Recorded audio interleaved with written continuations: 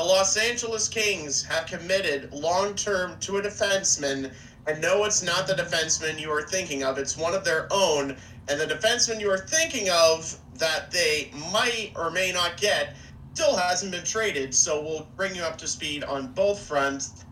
But we do have another myth trade involving the St. Louis Blues, and it benefits what some may call Canada's team, the Toronto Maple Leafs. Episode 353 of the Lace 'em Up podcast starts right now.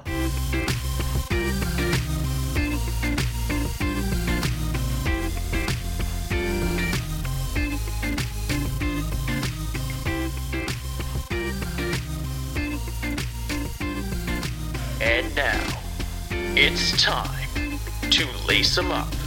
Here's Brett and Steve. And welcome to the show, ladies and gentlemen. I'm Steve Ellsworth. I'm Brett T-Buff. I have a feeling things are going to heat up pretty soon, Brett. Lots still to happen as we are about, give or take, 2 full weeks away from trade deadline day. I think it's just under 2 weeks away, but we're starting to slowly get some NHL news coming down the pipeline.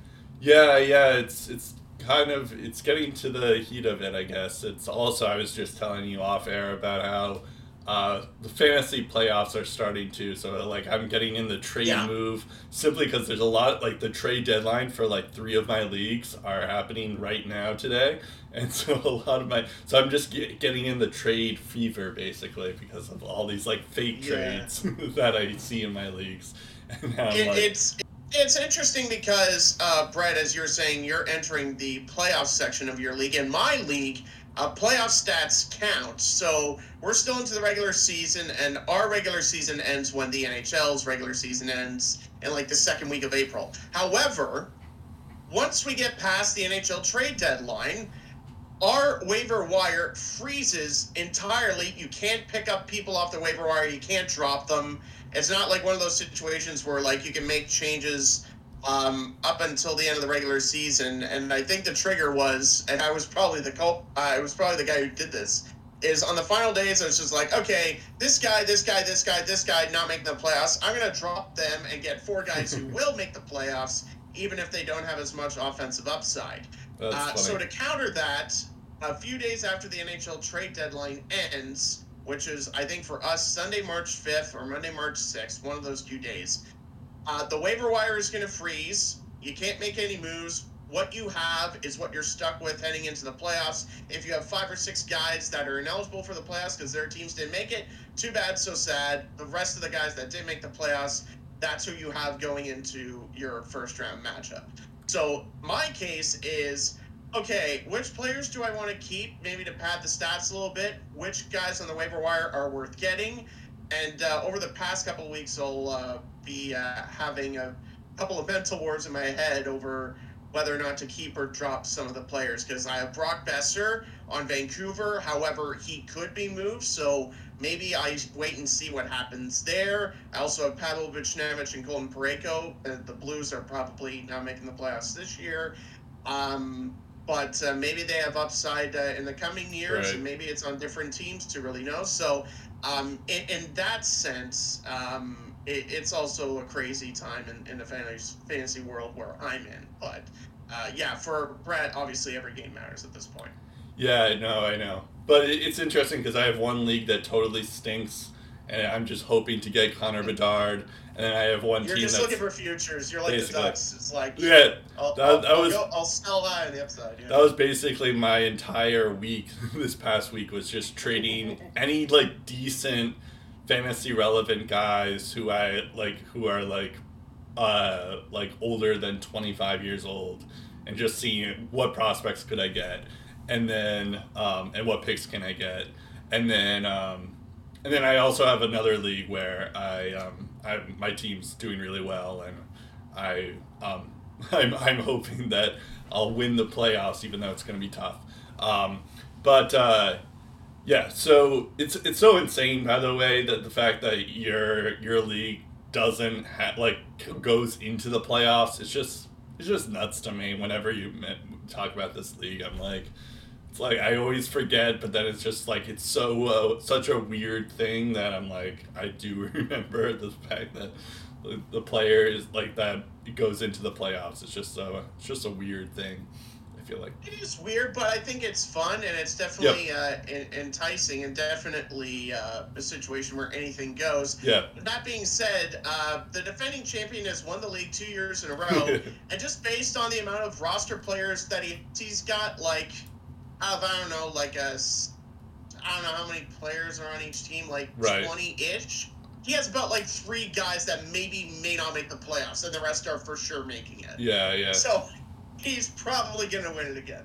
Yeah, I guess I could see that. It's just more like, because I mean, I guess on my best team, pretty much all my best players are going to be making the playoffs, so I get it. Other than Erik Karlsson and Roman Josi, but yeah, I guess, yeah, no, it's just a strange dynamic, because that's not like, when you think about it, when you play, like, I guess the team.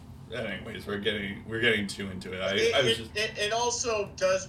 What is ridiculous about it is, like, you have a guy like Nick Suzuki, but it's like he's doing great, but he's on a very bad team. So I guess I'll put him on the waiver wire. Yeah, he's not going to do anything for me in April. That's what I was thinking. It's just like in this league, like Pavel Zacha, who's doing phenomenal, by the way, but he's like probably the 8th best player on the Bruins right now. Like, he's more valuable than, like, say, Erik Karlsson. Like, you know, so that part just makes it weird. You never know. Yeah, that part just makes it weird.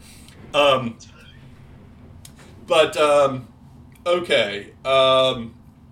Anyways, on that note, speaking of tanking and stuff like that, when we announced last week that Chychrun was healthy scratch for quote unquote trade related reasons, and then there was a snafu with the LA Kings, I also had mentioned that Andre Tourigny, wait, no, that's not the right coach, isn't it? Oh yeah, that's Tourigny, the coach of the Coyotes. Yeah, it's the right guy. Oh, it is. For some reason, I think I was thinking of someone else. But anyways, I did get the right guy. He mentioned that this was he's just gonna healthy scratch Chychrun until the trade is made. So essentially, Chychrun is no longer going. Like, we've seen the last of Chychrun in a Kachina jersey, and I'm just like messing up all the time now. And so we were all expecting that he would be traded any minute now. It turns out he's not being traded. And now it brings into like this question because, well, first off, Chychrun has requested a trade for the last year or so. So he's fine with just being healthy scratch because this is this is the team doing him a favor basically.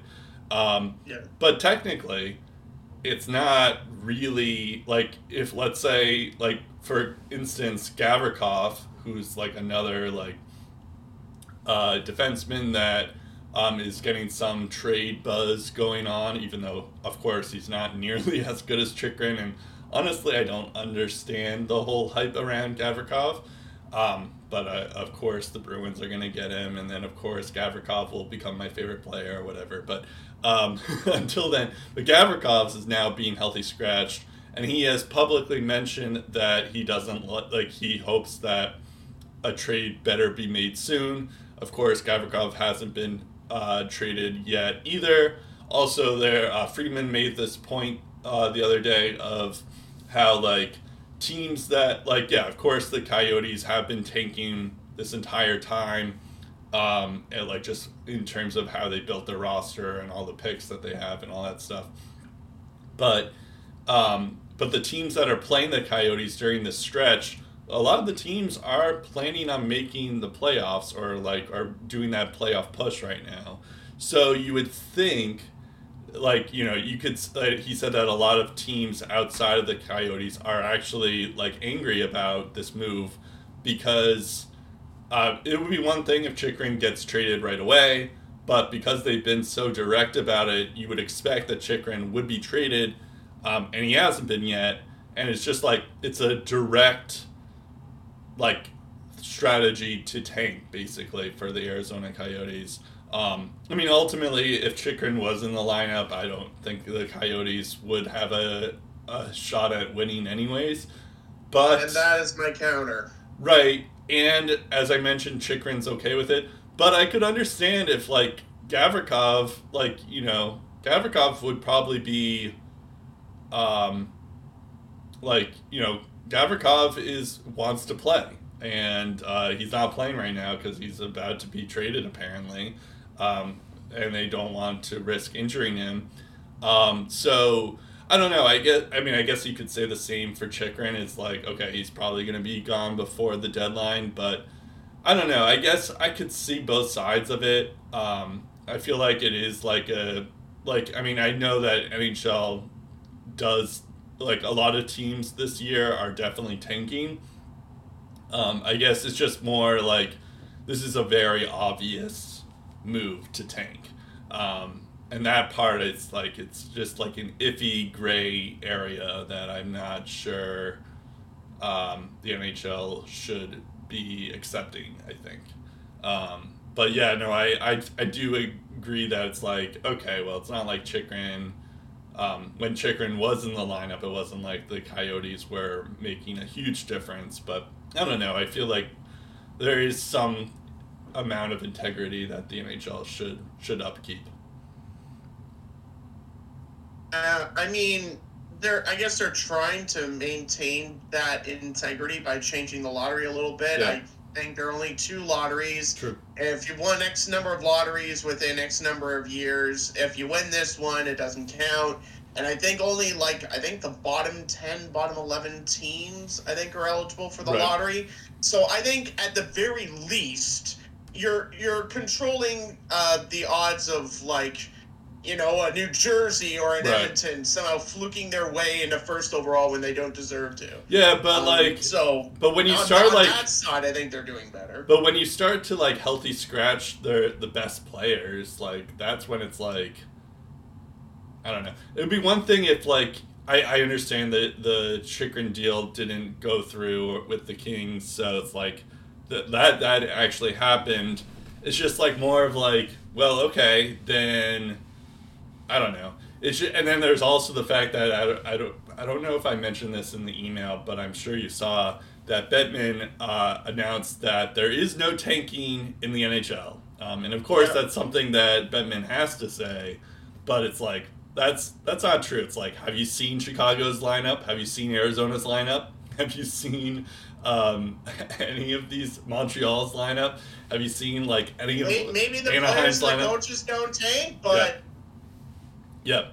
the people organizing the rosters, that's up for debate, certainly. Yeah. Well, that was all. There was also a quote from Clayton Keller, because the Coyotes are actually not doing too badly right now, low key. And Clayton Keller says, is like, yeah, we've been managing to win. I know the GM is not happy about it though. like he actually took a shot at the GM, but which I thought was funny. But The yeah, GM drafted Devin Cooley. If he's a stud, I'd be careful with that. yeah, no, I don't know, but it was just, I think there's like something like a guy like Clayton Keller, like, yeah, he takes pride in his team, so it's like, even if you're losing a lot of games, you're like, all right, but like, he's obviously still very good even on a losing team, so there is something to that. Anyways, I just wanted to mention that because we did talk about it, but we didn't talk about it from that angle of like, I guess it is tanking, technically speaking.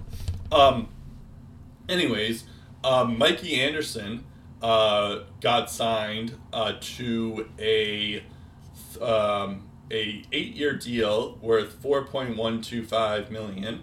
And you're probably wondering, who is this Mikey Anderson guy? And the answer is he's a shutdown D, pretty much.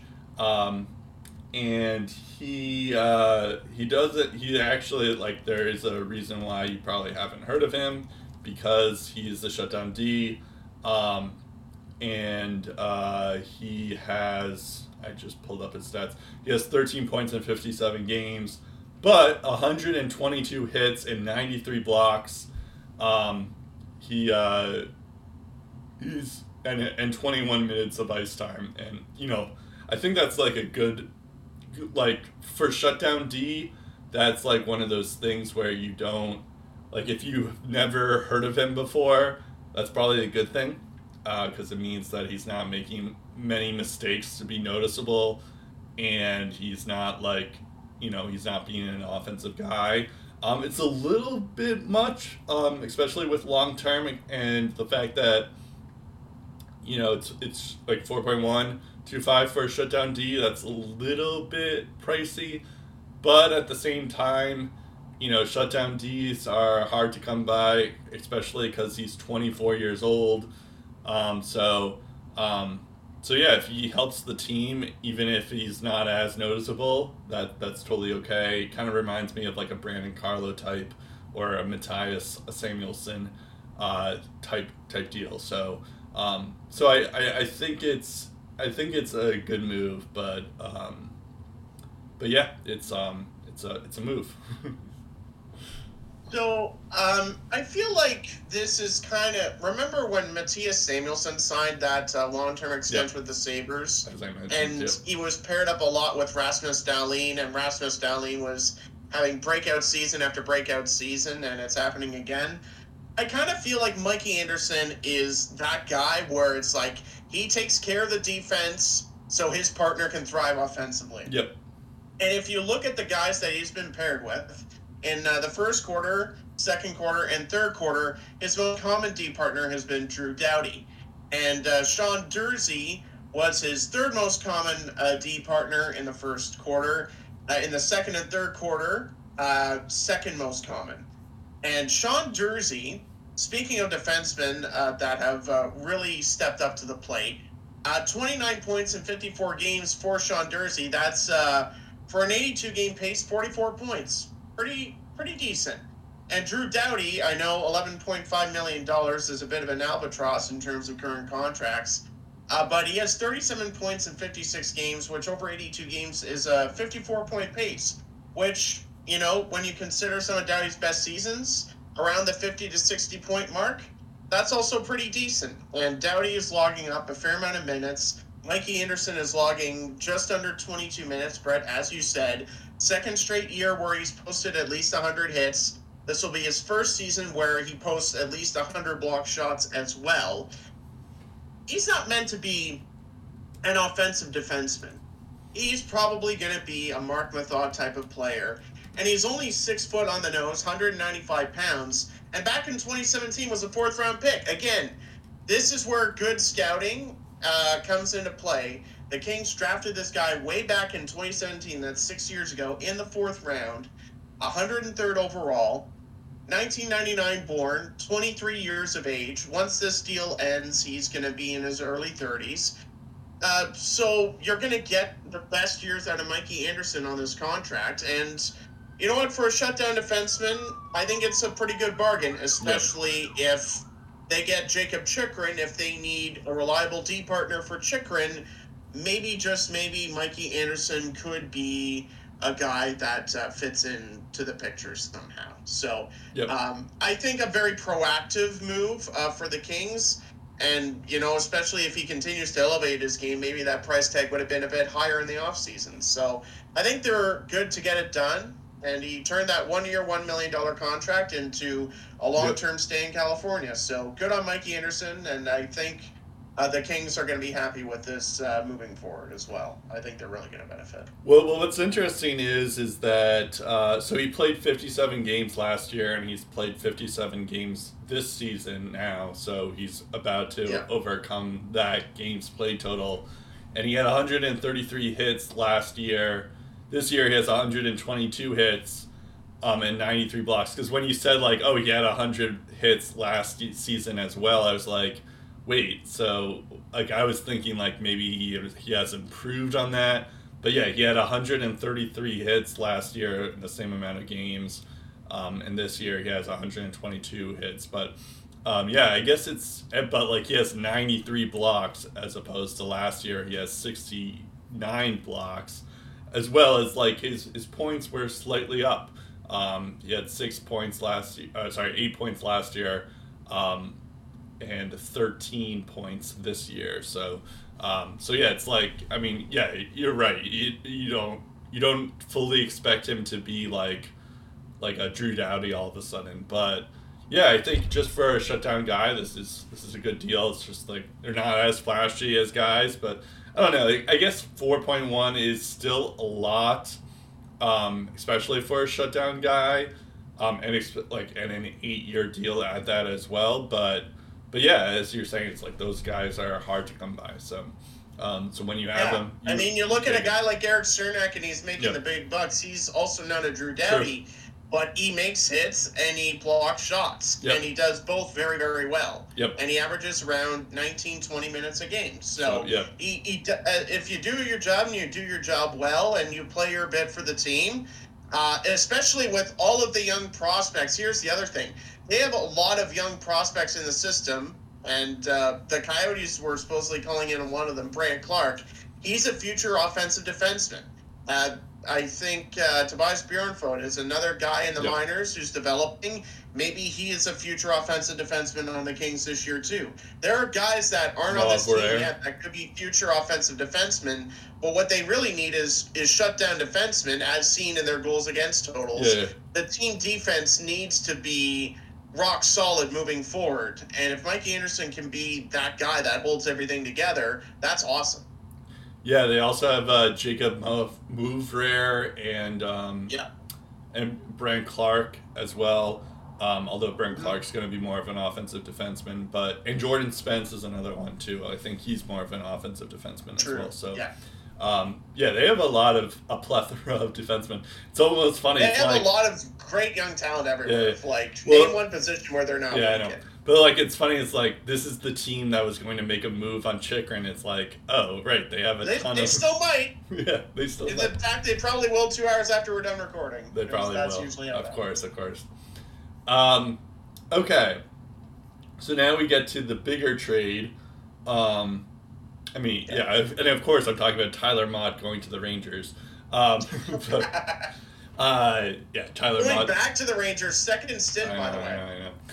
Julian Gauthier and 23 7th round pick going to Ottawa. I didn't realize that he was even on Ottawa to begin with, but yeah. Anyways, he was. I think he was close to a point-a-game player early in the season, but then I think injuries got in the way, and he hasn't really been too much of a fixture in the lineup because of those injuries, and then everyone else got fired. So a very good, reliable bottom six penalty killing forward, a guy the Rangers could use. Of course, I was joking, but it was just when I'm looking at Cap Friendly, it's I just see the recent trades and I'm like, oh, okay, right. And you had mentioned this before the show that there was this trade that happened, but I will also give Pierre Dorion full credit. He took Tyler Mott out of the lineup for trade-related reasons. He was at 9:30 a.m. today. He was supposed to be in the game against St. Louis as the fourth line left winger. Took him out of the lineup, and within hours he was dealt. So you know what? Kudos to you, Pierre Dorion, for not wasting anyone's time. You got the deal done within a couple of hours, and you got Tyler Mott on his way. So good on you for not keeping him waiting. Arizona should be taking notes right now. And also Columbus and everyone else. And Columbus as well, I don't know. I guess I feel like the NHL is going to crack down on it pretty soon. Definitely an off-season topic. I should also mention Darren Dreger was on TSN 1200 Ottawa radio. Sounds like teams are calling the Sens about Cam Talbot. I'd be okay if Ottawa traded him if I knew that, as a Sens fan, we were getting a veteran goaltender coming in to help finish out the season. So, an Antti Raanta I mentioned before, but also Jonas Korpisalo from Columbus. If it has to be a separate trade, fine, I don't care.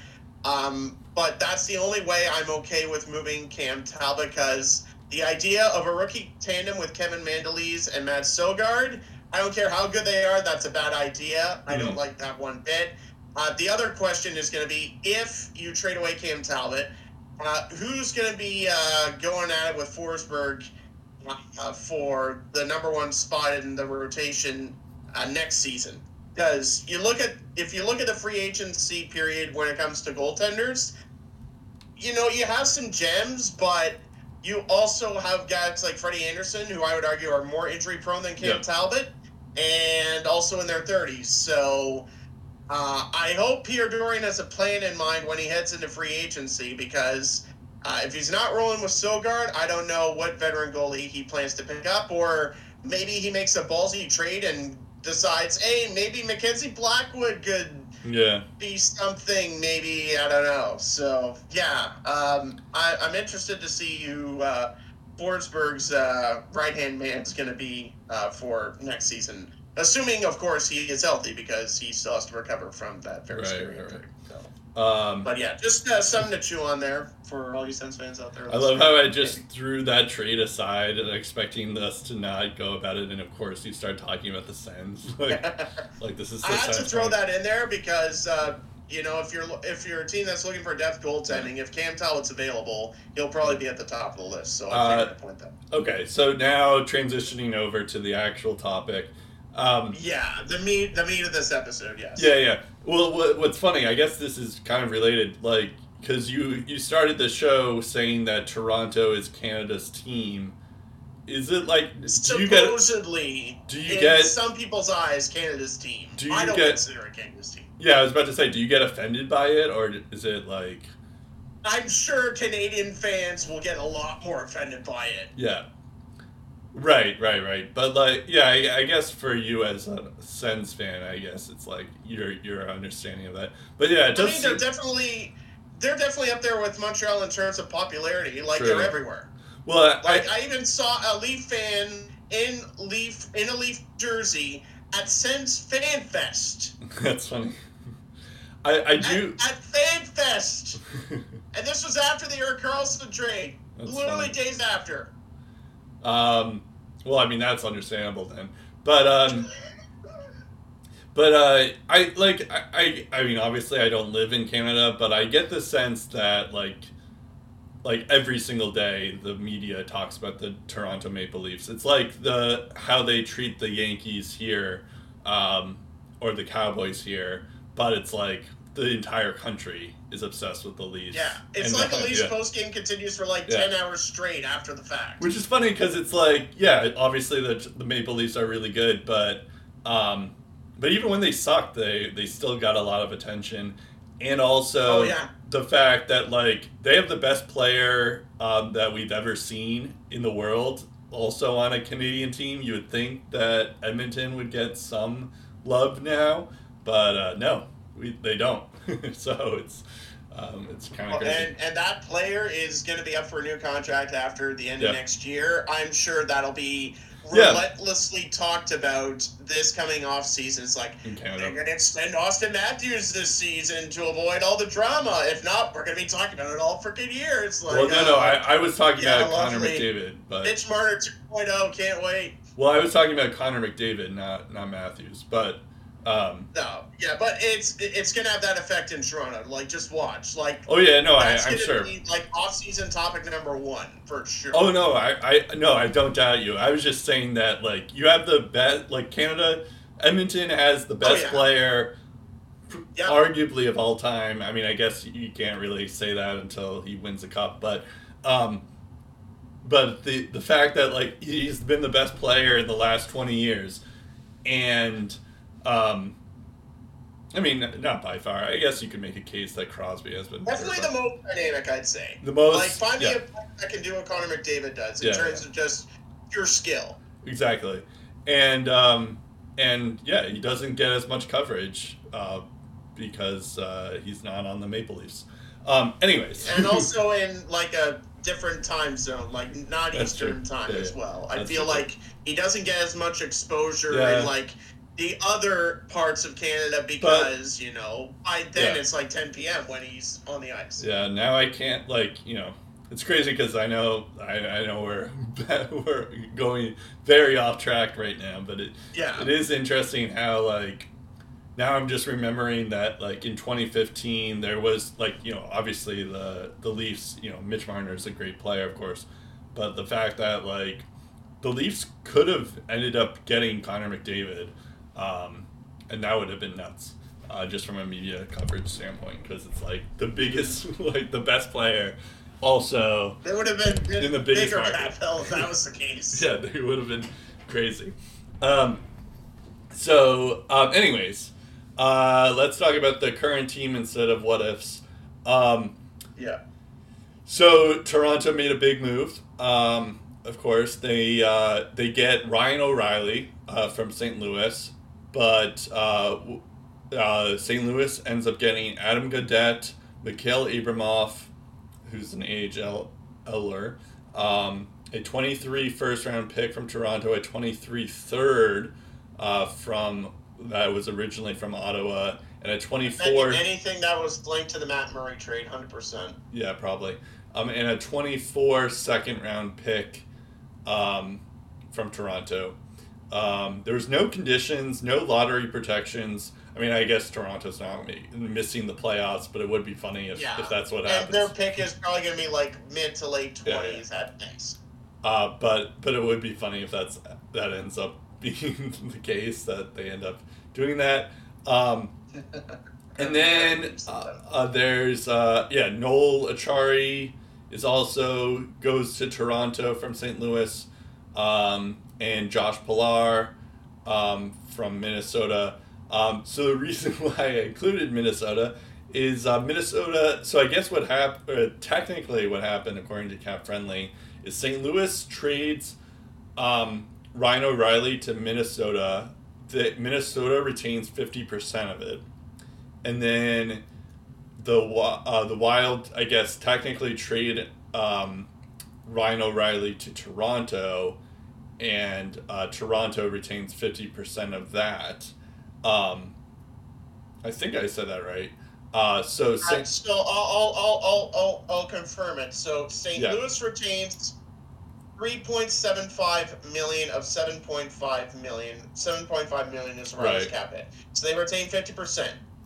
Then, out of the remaining 50%, they send that to the Minnesota Wild, who, out of that final 50%, retain $1.875 million. Mm-hmm. So that's 25% of the remaining 50%.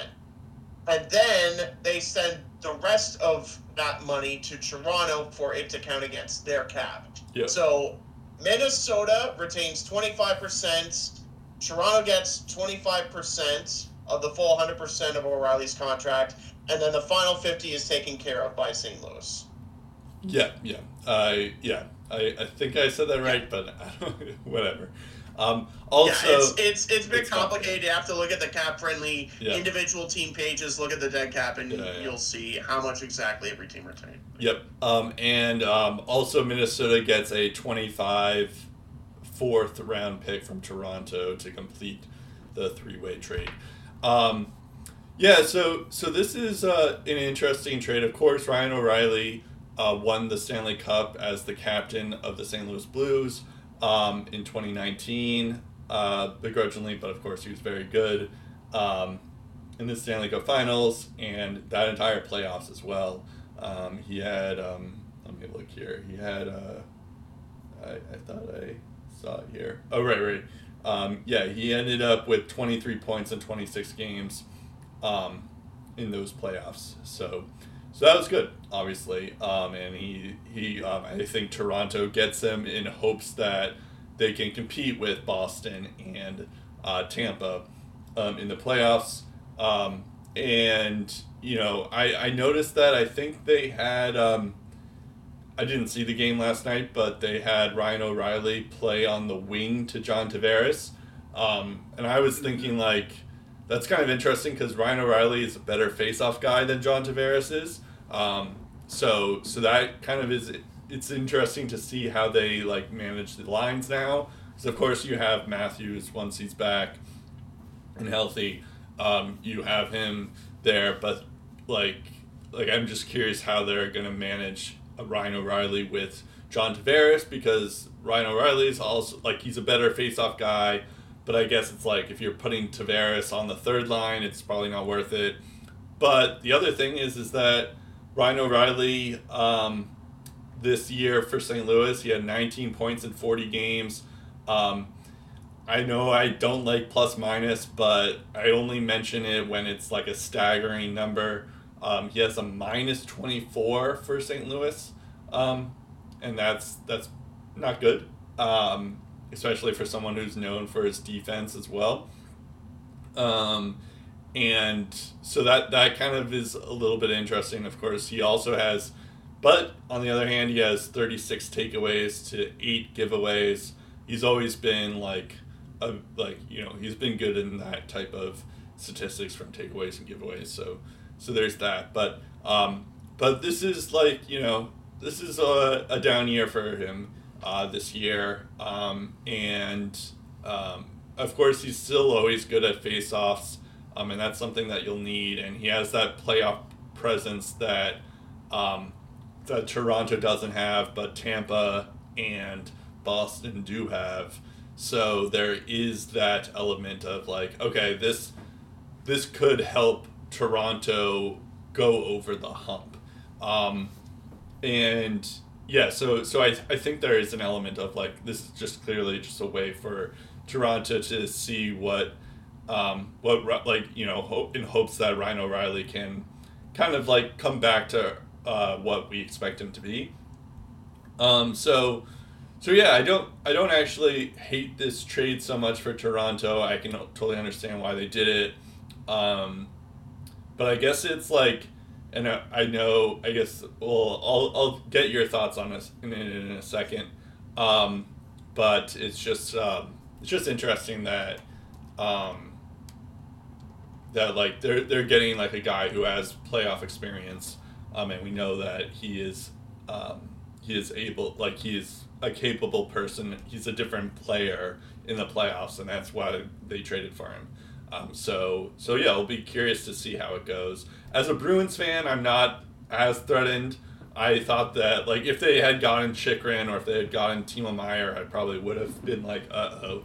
But with Ryan O'Reilly, it's yeah, I know he's he beat us in the past, but it's I don't know, the fact that he's had a down year for St. Louis so far. It's I don't know if it's necessarily you're getting that type of player. So that's the only risk involved in this type of trade. Is if Ryan O'Reilly is actually what he was, can get back to form like he was in 2019. So we'll start with the Ryan O'Reilly stuff while we're on it. His final 3 games with the Blues, he got a goal against Arizona. Then in his next game, he also got a goal, and then the game after that, he got an assist. He was a +4 combined in those 3 games, and that goal against Arizona that he scored ended up being the game winner. And then very first shift with the Maple Leafs, he was buzzing. That entire Maple Leafs team was buzzing for the first 5 minutes. Poor Montreal couldn't get out of their own zone. Jake Allen was being swarmed by a herd of bumblebees in front of his crease. And the Canadians were just in pure survival mode. And if that's what Toronto looks like, they'll be fine. And people are going to point to Ryan O'Reilly as but he's injured, though. There's Patrick Kane and Jonathan Toews are also hurt, but he's also hurt. First of all, when they traded for Nick Foligno a couple of years ago, he had a back issue. That's tough to come back from. Patrick Kane is battling a hip issue that might require surgery to get it 100% fixed. And Jonathan Toews is apparently suffering from long COVID symptoms, and he is out indefinitely. So there's a lot of question marks there. Ryan O'Reilly is a broken foot, much different than all those other 3 injuries. And he's looked pretty good the past week or so. Yep. And that game against Montreal, I have all of those worries gone. He looks fine. And to your point about Tavares and O'Reilly, it could be a situation where O'Reilly is centering that line and Tavares maybe plays on the wing. Steve Dangle alluded to that as well. Yeah, they have time to figure out how it's going to. It's a happy problem to have. Yeah, exactly. The fact of the matter is you're getting a guy that can win key faceoffs. You need that in the playoffs. Big faceoff win, defensive zone faceoffs, two-way ability. He's a playoff performer. Like you said, he's won a Conn Smythe. He's beaten the Bruins in a Game 7 in Boston. Yeah. Toronto's ultimate curse. But what more do you want? And then you get a former Bruin in Achari who's beat you before. Right. Well, here's the thing. If you don't use all that black magic to win a Stanley Cup, you might as well be cursed at this point. Here's the thing. The Leafs aren't going to be playing the Bruins in the first round. They're going to be playing the Tampa Bay Lightning. in the first round. So they have to like still a tough test, but again, same thing. Yeah, like, no, I know, but like hard I mean, yeah, and of course it's like you have to like this should help them beat Tampa, but like you have to get to a game 7 to do that. So it's like it's not just how you play against the Bruins. You have to it's how you play against the Lightning, because those are two of the toughest teams in the playoffs when they roll around. So that's the other thing there. I'm joking when I say this, but it is kind of funny how Noel Acciari is a part of this trade, and they not only did they trip him in the 2019, and the refs didn't see it or whatever, quote unquote see it, but they also trade him to the Leafs. It's like, what did they do to Noel Acciari? It's like, come on, man. But of course, it's like I was sneaky hoping that the Bruins would get Noel Acciari. Although apparently there's reports that the Bruins are in on Ivan Barbashev, which would be interesting. So that would be that would be a typical Bruins move. Yeah. Like a low key depth guy that could be. I would love that. He could have like a Charlie Coyle type of offensive impact and go on a deep run with them. Yeah, I would love that. But yeah, I think this was just mostly a move just so that they can keep up with the Lightning and the Bruins. If they get that. 100%. Yeah. So the other thing is. Yeah. So the other thing is they didn't trade away Matthew Nyes, the guy that everyone's just like, don't trade away Matthew Nyes in any big trade. Don't trade away this guy. He's going to be good. Yep. Even though we're not 100% sure what he's going to be like because he hasn't turned pro yet because he's in the NCAA and we don't really know what his ceiling is as an NHL player. We can only assume that it's high. Yep. And you also have Topi Niemela still in the system. Ronnie Herbinen still in the system. Yep. Nick Robertson is at some point hopefully going to make an impact with the team. They still have him, as well as all of the other young talent that we've seen. Pontus Holmberg has gotten a couple of tastes of NHL hockey, and he's looked good at times. So they still have a lot of the youth movements still there, and all they gave up was some draft capital. Like I said, that first is only going to be, at best case, mid to high 20s in the upcoming NHL draft. That's not bad.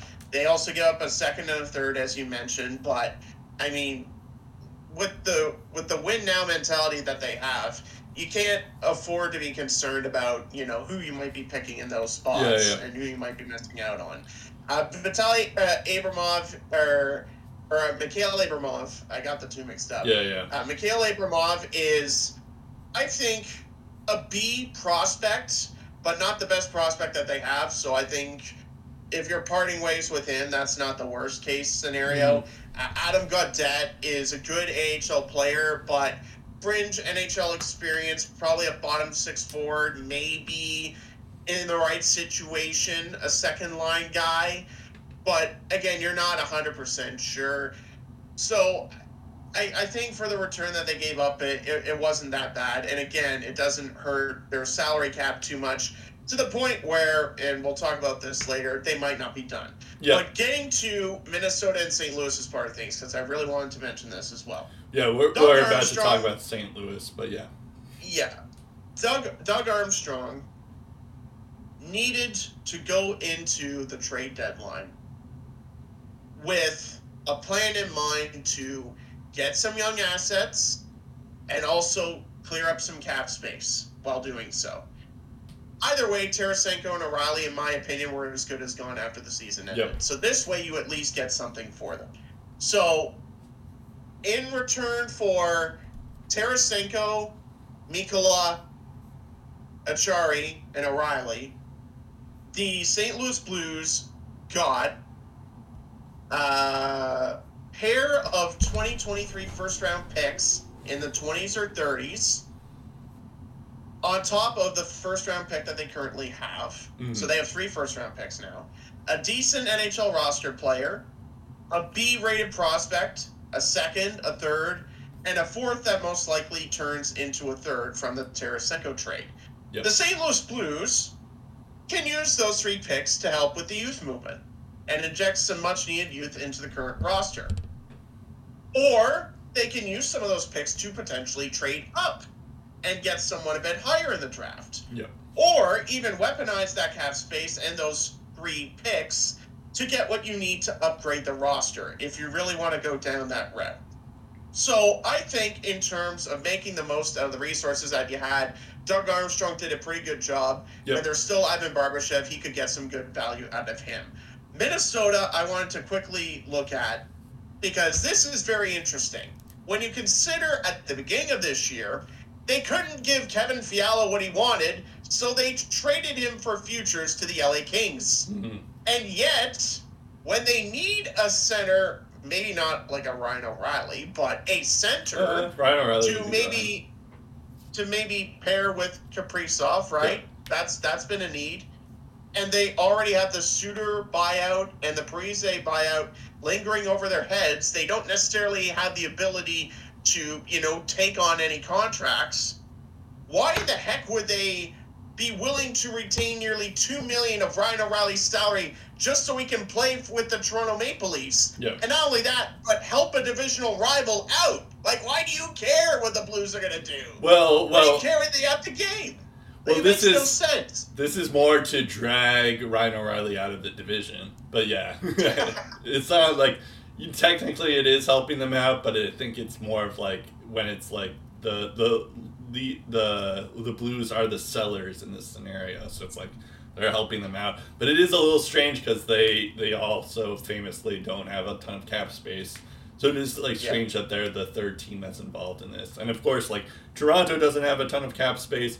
The Blues, I'm just looking at their cap space issues. They still, even after trading Tarasenko and O'Reilly, they still have $1.1 million of cap space now, even this year, which is kind of odd to see. But yeah, true. But they do have a lot of expiring contracts.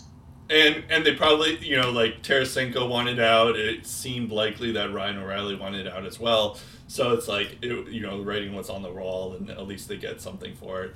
And yeah, I think it's kind of cool that the Blues were able to accumulate all these like first round picks, because I guess they're essentially just giving up on the year. They also just lost to your Ottawa Senators.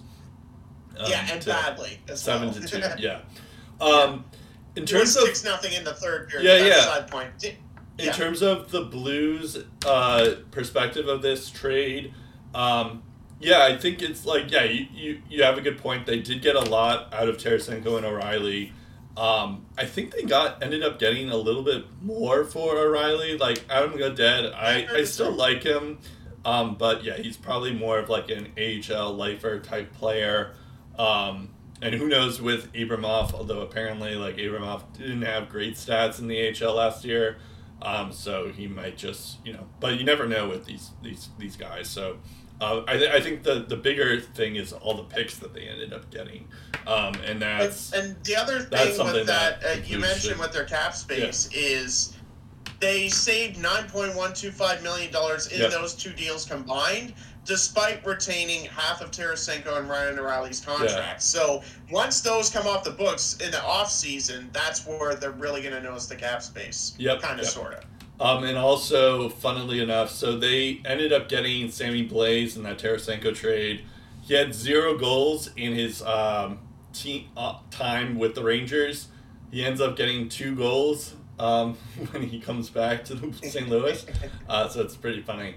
I think he has 2 goals in 3 games or something like that. And then also, as I alluded to, there are rumors that Barbashev's also on the way out as well. So I'm hoping the Bruins end up getting him. He would be kind of perfect for the Bruins as a depth guy. Circling back to Minnesota real quick, and I promise you to tie us into the St. Louis thing. Okay. I'm interested if the Blues and the Wild team up on a different trade, because as you know, over the past couple of years, Matt Dumba's name has been encircled in trade rumors from time to time.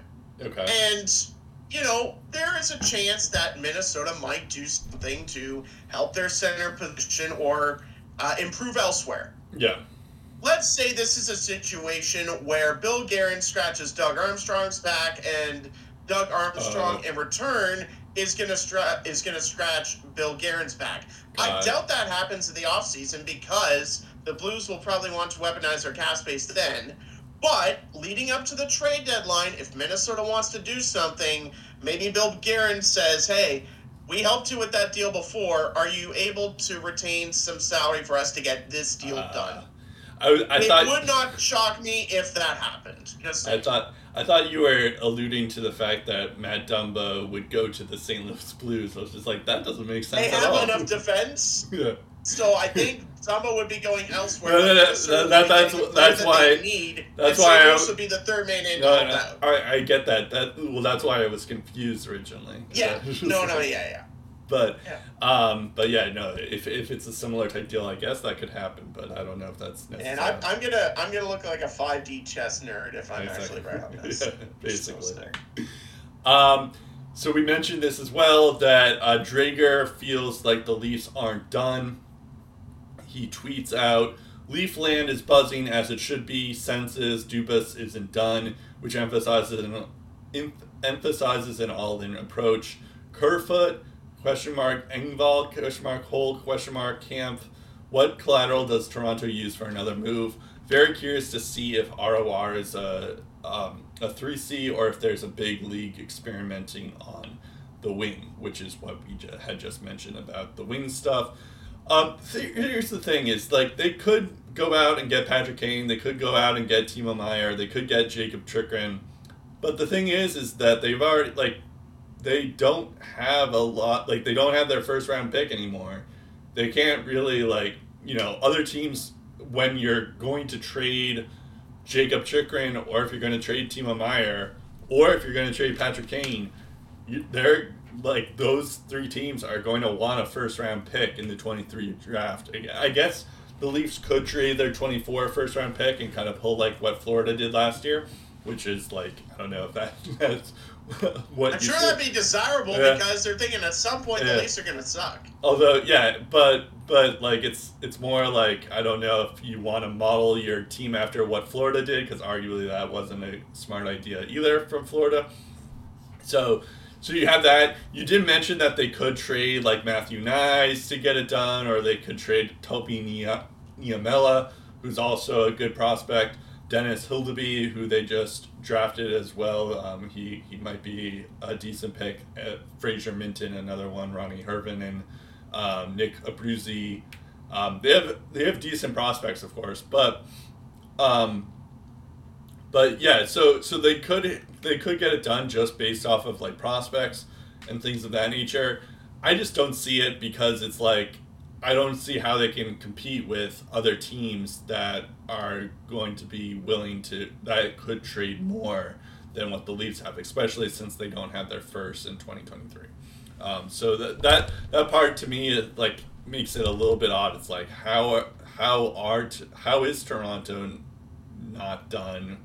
Because it's there's they lost all their leverage. Yeah, I mean.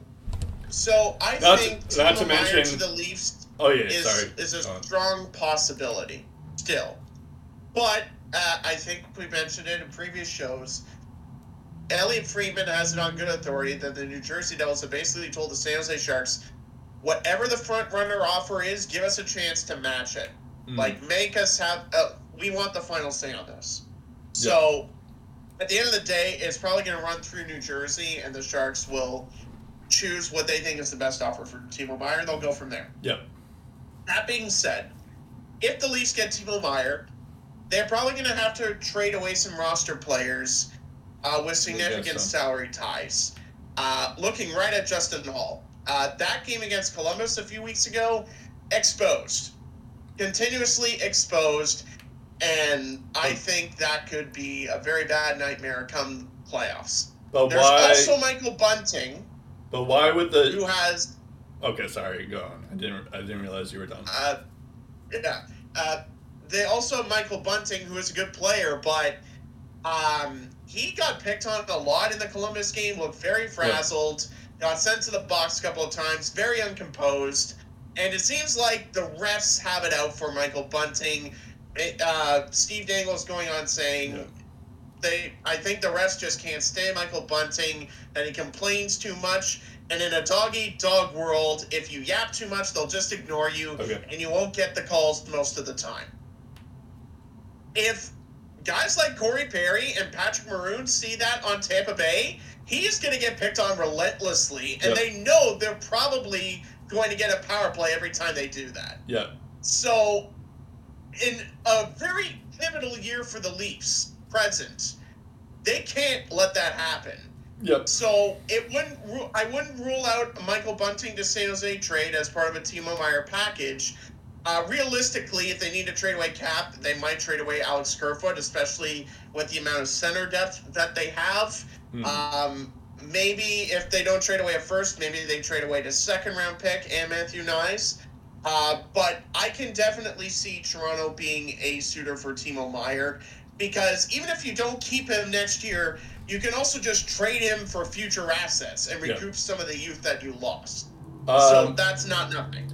Well, so it's weird that you're. I mean, I guess this is what Steve Dangle was saying, but I don't see why the Sharks would even want Justin Holl to begin with. He plays on the third pair. I get what you're saying, that like he cost them the Toronto, especially after what you were saying. He's also 31 years old. There's no chance that this would, like, any team would be interested in, let alone the Sharks. Michael Bunting is a little bit more interesting, but having said what you were saying of like how he gets agitated either, that's the same thing. That's a massive red flag. Why would teams want him, even though he is good? He's still good offensively speaking, but I don't understand why teams would want him, especially since he's 27. He's not like a young buck, even though he was in the Calder race last year. I don't see why a team would want him, especially for a guy like Timo Meier, because I'm gonna expect like Timo Meier is gonna get the biggest haul out of anyone so far in this year.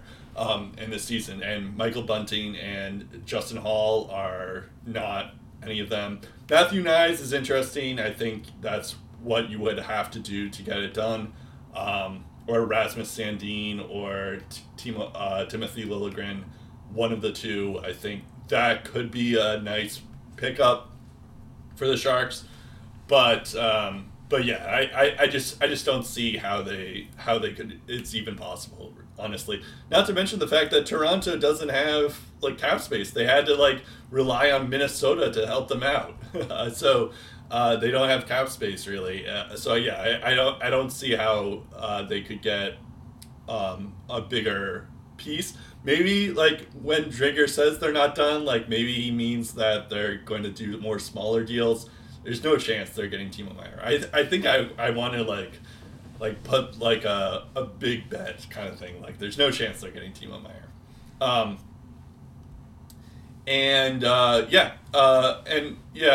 think we'll see how it goes. Steve Dangle mentioned that Max Domi might be a fit for Toronto. Oh, okay, potentially. I could see that. Yeah, Max Domi would be interesting. Yeah, I could see like a smaller deal like that. Although I guess he could also stir the pot as well as Maroon could. I would. Yeah. He's a Maroon and Barry type of guy. That's not a bad idea. I just don't see how they would be in on Timo Meier or Chychrun, because Chychrun would be another one where it's like, I guess like because they would want a lot for Chychrun, Arizona, particularly 23 first. But I guess they could take the 24 first, so maybe that's something. But I don't know. I guess just after that trade, I just don't see how Toronto could do it, especially with their cap situation. There's always been rumors that William Nylander is going to be traded, I feel like, but I don't. I think that'll be an off-season move. But that would, yeah, exactly. I was about to say. I feel like that would be an off-season move, and also like he's like their third best player, so it's like, why would you do that? Yeah, it's crazy. I'm actually looking here. So Cap Friendly, if you go to their depth charts, you can see the points per game from every player. So Nylander has 65 points in 56 games, and Matthews has 57 points in 49 games. that both equals to 1.16 points per game. So they both, Matthews and Nylander, both have the same amount of points per game, which is kind of funny. So yeah, I guess that about does it here for us. Unless you have anything more you want to say. Another thing I might say is you're talking about William Nylander. Yeah. I wonder if the Blues maybe target him. Yeah, that wouldn't make sense, though. Why? Because the Blues are now in rebuild mode. I mean, again, as I mentioned to you last week, remember when Doug Armstrong used some of those futures to trade for Braden Shen? True. If he wanted to go down that route where it's like retool the roster a little bit, you look at their left wingers right now, it's Sammy Blais on the top line, Barbashev on the second line, for however long he's there still, right. Matthew Highmore on the third line, and Toropchenko on the fourth. Yeah. Nylander's better than all of them. Yeah, so, but that's more of like a signal, like, I don't think, like, the Blues are going to be rebuilding. Like, they're planning to suck for a couple of years now. Yeah, I wouldn't rule out the potential of another retool you might have a case. Doug Armstrong is convinced it won't work. You might have a case if Nylander was like 23 or 24 years old, but he's 26 years old, which, he's still like in his prime, but like for a rebuilding team like that, I feel like they would be targeting someone who's in their early 20s and not just someone who's in their late 20s. Yeah. We'll see what happens. I mean, there's a year left on Nylander's deal. If it doesn't work out, you can just trade him for futures later. Yeah, but like, Nylander's also very good. It's just like, so it's also one of those things. All right, that about does it here for us on Lace 'Em Up. You can follow us on Twitter at Lace Up Podcast. Our Facebook is Lace 'Em Up. You can also subscribe to us if you haven't already on iTunes, Spotify, Pocket Cast, wherever else you get your podcasts. That's about it. I'm Brett Duboff. I'm Steve Ellsworth. We'll talk again in episode 354 of the Lace 'Em Up Podcast.